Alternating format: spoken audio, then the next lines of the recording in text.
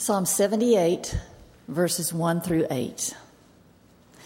Give ear, O my people, to my teaching. Incline your ears to the words of my mouth. I will open my mouth in a parable. I will utter dark sayings from of old, things that we have heard and known, that our fathers have told us. We will not hide them from their children, but tell to the coming generation the glorious deeds of the Lord and his might, and the wonders that he has done.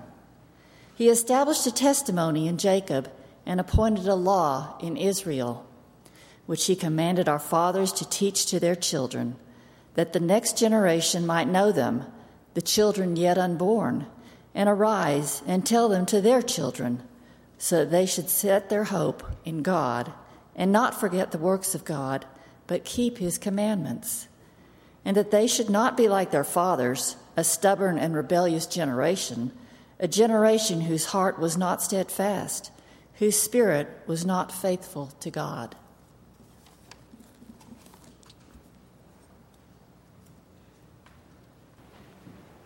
This morning's New Testament passage comes out of 1 Timothy chapter 4, verse 1 through chapter 5, verse 2. If you have your Pew Bible, it is located on page 1264. It says this: Now the Spirit expressly says that in later times some will depart from the faith by devoting themselves to deceitful spirits and teachings of demons, through the insincerity of liars whose consciences are seared, who forbid marriage and require abstinence from food that God created to be received with thanksgiving by those who believe and who know the truth. For everything created by God is good, and nothing is to be rejected if it is received with thanksgiving. For it is made holy by the word of God and prayer. If you put these things before the brothers, you will be a good servant of Christ Jesus, being trained in the words of the faith and of the good doctrine that you have followed. Have nothing to do with irreverent, silly myths. Rather, train yourself for godliness. For while bodily training is of some value, godliness is of value in every way, as it holds promise for the present life and also for the life to come. The saying is trustworthy and deserving of full acceptance. For to this end we toil and strive, because we have our hope set on the living God, who is the Savior of all people, especially those who believe. Command and teach these things. Let no one despise you for your youth, but set the believers an example in speech, in conduct, in love, in faith, in purity. Until I come, devote yourself to the public reading of Scripture, to exhortation, to teaching. Do not neglect the gift you have, which has been given you by prophecy when the council of elders laid their hands on you. Practice these things. Immerse yourself in them, so that all may see your progress. Keep a close watch on yourself and on the teaching. Persist in this, for by doing so you will save both yourself and your hearers. Do not rebuke an older man, but encourage him as you would a father. Younger men as brothers, older women as mothers, younger women as sisters, in all purity. This is the word of the Lord. We were having discussions on who should stay back and preach during men's retreat.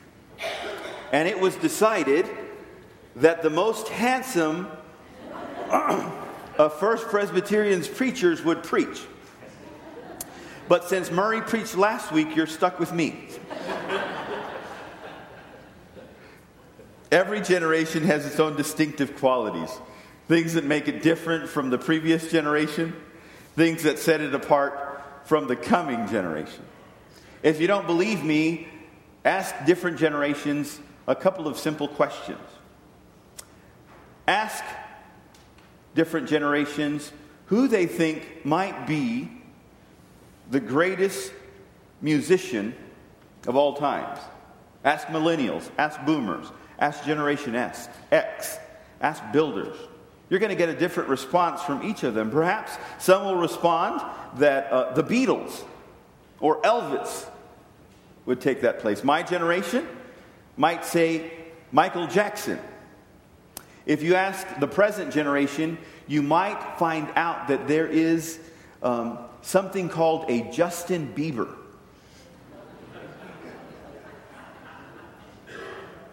Or ask them about their iconic basketball stars, and you'll hear names from different generations. Names like Bill Russell, or Magic Johnson, Michael Jordan, or LeBron James. Ask them what shows they think are iconic. Father Knows Best or Leave It to Beaver, The Brady Bunch, The Cosby Show, The Simpsons.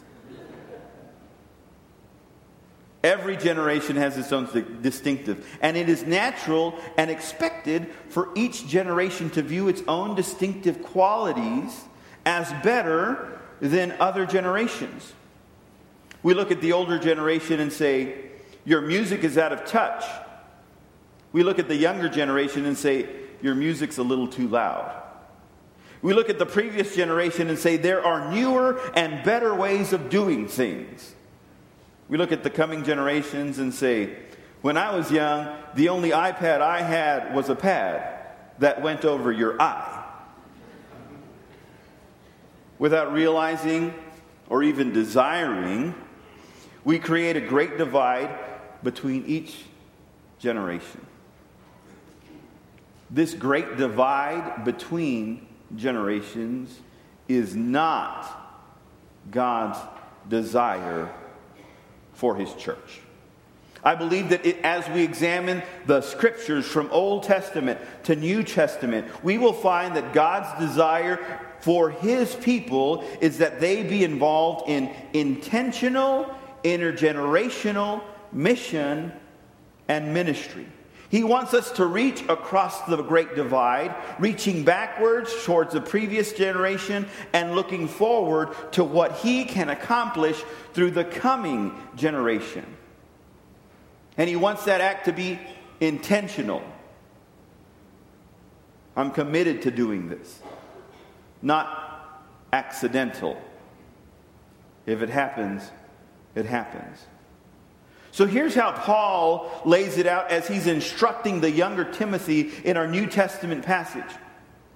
Paul is mentoring Timothy, and he's listing off some great insight to Timothy. He's saying things like, don't reject God's good things.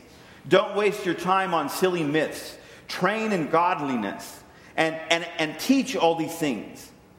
And as he's saying all these things, he comes to a passage, and then he says, you know what, teach all these things, but Timothy, I recognize that you are younger than most. And so he takes the time to specifically address that great divide. He tells Timothy, don't let anyone despise you because you're young. What a mind-blowing lesson that we can all learn from. Do not despise youth. But he doesn't stop there. As he's finishing up his encouragement of Timothy, that though he's young, he has something to offer, he reminds him of something right there at the very beginning of chapter 5. He says, be careful how you treat those who are older than you. Don't rebuke an older man, but encourage him like you would your dad. An older woman like you would your mother. And just to kind of capsulize the point, he says, and if they're younger than you, treat them like a brother or treat them like a sister. Don't let youth be despised, but don't let age be disrespected. Sounds like Paul, inspired by the Holy Spirit, is laying the groundwork for intentional, intergenerational mission and ministry. Even in our Old Testament passage, the Spirit inspires the psalmist to write things like this. The things our fathers told us, we won't hide it from our children. We will tell the coming generation. He commanded our fathers to teach them to their children. He says, arise and tell them to your children. And as I understand verse 8, he finishes by saying, do this so that the coming generation won't be as hard-headed as their fathers. Do this so that the coming generation will not repeat the mistakes of the previous generation. It looks to me like God's plan from Old Testament to New Testament has always been intentional, intergenerational mission and ministry. So we know what God wants from us in theory, but what does that look like in practice? Could it be deeper than taking away the younger generation's iPads? Could it be deeper than giving the older generation earplugs when we play our music? Yes, I believe it is. I believe that God's design for intentional, intergenerational mission and ministry is made clear through the lives of three people: Barnabas, Paul, and Timothy. So what does intentional, intergenerational mission and ministry look like? 1, you must be a Barnabas. Sometimes we balk at the idea of intergenerational ministry because we think, mistakenly, that it means we have to leave the friends that we have established so that we can go and hang out with someone older or younger. We have to abandon our circle of friends to spend time with those who are outside of our generation. Nothing is further from the truth. This idea of intentional intergenerational mission and ministry is not going to ruin the relationships you have. It's going to make them richer and better. Because true intergenerational relationship and ministry says, find those friends that are close around you and be a Barnabas to them. Be a Barnabas. What does that mean? Barnabas' name was not originally Barnabas. It was Joses, Joses, which at first I thought it was Joses, but apparently that's not the right way to pronounce. It's Joses. But they changed his name to Barnabas. You know why? Do you know what Barnabas means? Barnabas means son of encouragement. Barnabas was an encourager. What we're asking of you when we ask you to be involved in intentional, intergenerational mission and ministry is we are asking you to find those in your generation, those in your circle of influence, and encourage them. Can I say something? We live in some rough times. That whole idea of Murphy's Law is very relevant. There's Murphy's Law. Anything that can go wrong will. There's Murray's Law. The most you can do is pray. There's Maury's Law. The lie detector will determine that that was a lie, if you watch the Maury Povich show.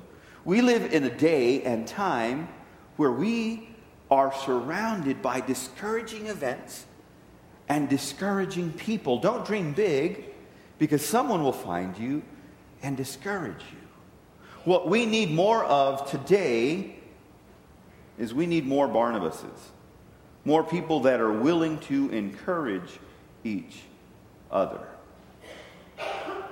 1 Thessalonians 5:11 says this: therefore, encourage one another and build one another up, just as you are doing. As I was in Bible school, I can remember one of my professors. His name is David Segovia. I still keep in contact with him today. He was my favorite. Hopefully none of my other Bible school professors are listening to the recording of this sermon online, because he was my favorite. And I can tell you why he was my favorite. Because every time I saw him, he would stick his hand out with a big smile on his face, and he would say things like, "How is the mighty man of God?" It's like, I'm a first-year student, and this guy just called me mighty man of God. And he would say things like, "You are the Lord's blessed." I'm like, "You talking to me, huh?" And I loved, sometimes I would shake his hands 2 or 3 times a day. Because that encouragement was uplifting. I encourage you to this morning, intentional intergenerational mission and ministry is about being an encouragement to those who are around you. It means I make a commitment to encourage my generation. I commit to be a Barnabas. Intentional intergenerational mission and ministry is about being a Barnabas. It's also about pursuing a Paul. The other thing that often makes intentional intergenerational mission and ministry is finding someone who can pour into us. See, sometimes we take the passive approach. Hopefully someone who can pour into me will find me. I hope that someday someone will want to mentor me. And then we sit in our pews and wait. And wait. And wait. And wait. See, we live in a society where everything comes easy. We live in a society where they bring things to you. I can shop from my home and never have to put on pants. The internet is an amazing thing. I can say click, click, click, click, click. You bring it to my door. I don't have to go out for food. I can have them deliver it to my door. If I don't feel like coming to church, I'll just listen to the podcast in my home. We want everything brought to us. But you know what?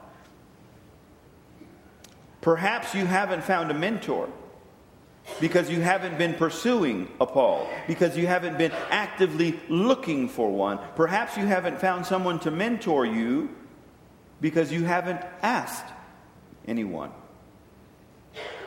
As we deal with God, God asks us to be active. When we pray the Lord's Prayer, we do not say, "And give us this day our daily bread," and then sit down and wait for bread to fall from heaven with small parachutes. We go out, we find a job. So in pursuing a mentor, in pursuing someone who can invest in me, God is asking that I be active. He says it this way in Matthew chapter 7, verses 7 and 8. He says, "Ask and it will be given to you. Seek and you will find. Knock and it will be open to you." And just in case you didn't get that, he repeats it a little bit. "For everyone who asks receives, and everyone who seeks finds, and to everyone who knocks it will be open." Even in the book of James, he says, "You do not have because you do not ask." You don't have a mentor because you haven't looked for a mentor. This morning I'm challenging you to pursue a Paul. And the reason I'm challenging you to pursue a Paul, and for some of you this might be breaking news. The reason I'm challenging you to pursue a Paul is because you don't know everything. There are more experienced people out there whose successes you can learn from, and whose failures you can learn even more from. Seek someone out that is more experienced than you and ask him or her to mentor you. Intentional intergenerational mission and ministry means that I actively pursue somebody who can be a Paul to me, who can pour into my life. Be a Barnabas, pursue a Paul, train a Timothy. I have a somewhat sad, though obvious announcement. One day, we will all die. John Maxwell says, there is no success without a successor. What happens when you are no longer on the earth anymore? Have you spent the time pouring into somebody so that they might be blessed by what your life had to offer? Don't let your life stop on the day you stop living on this earth. Train a Timothy. Find someone that you can pour into. Proverbs 22 verse 6. Love this verse. It says, train a child in the way he should go. Even when he is old, he will not depart from it. We love using this verse to speak to parents. And parents, don't get me wrong. Train your children, please. Train your children. But I think there are greater implications here, because if you looked at the verse, it says nothing about parenting. It just says train a child. Train a child. You. But I'm not their parent. Doesn't make a difference. You can train a child. I believe that we all have a responsibility to reach out to the next generation of believers and help direct them and help ground them and help move them forward and help them have greater successes than what you and I did. When I say the next generation of believers, yeah, I'm talking about our children. Let's invest in our children's lives. How can you do that? You can do that by taking a Sunday school rotation. I'm sure that they would love to have you teach Sunday school. You can volunteer at Opportunity School. Talk to Jill Goodrich. You can spend time at the Presbyterian Home for Children. Talk to Darren Murphy.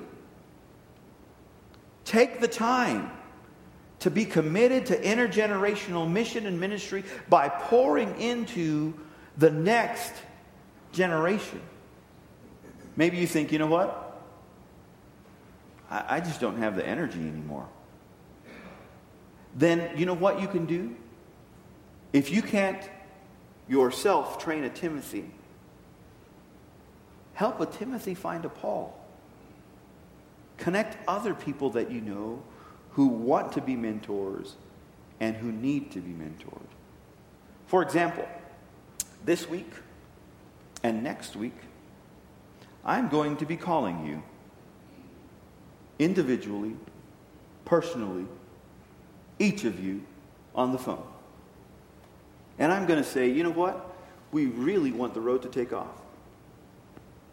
But I need names of Hispanics that might be interested in connecting with me so that I can be a Paul to them, so that I can pour into their lives, so that they might be a Timothy, being trained up and raised up. Do you know the names and telephone numbers of someone who might be interested? And you're looking at me thinking, he's not going to call me. No, I am going to call you. I got the directory on my desk. They put it there last week. You will get a phone call.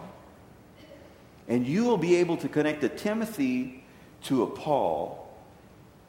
And in doing so, you will fulfill an element of intentional, intergenerational mission and ministry.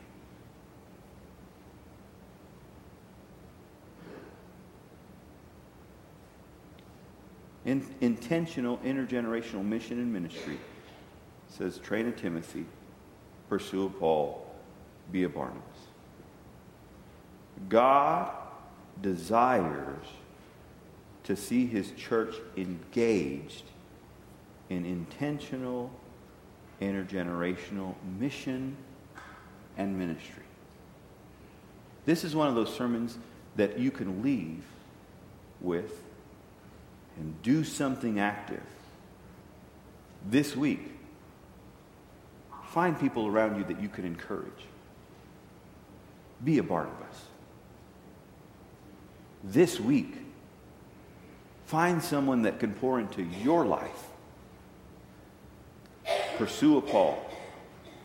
This week, find somebody into whose life you can pour.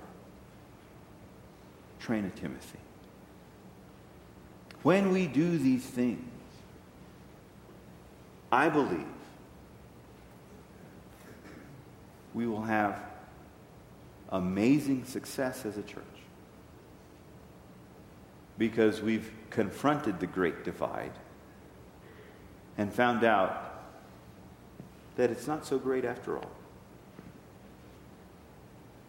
We can do amazing things together for the glory of God. Let's pray. Lord, we are thankful this morning for your goodness and your faithfulness. We are thankful for your word that often encourages and inspires, but most definitely challenges. Today we have been challenged by your word to be encouragers, to find someone who can pour into our life, to find someone into whose life we can pour. Open our eyes to those opportunities around us, that we might reach this next generation for the kingdom. In your precious name we pray. Amen.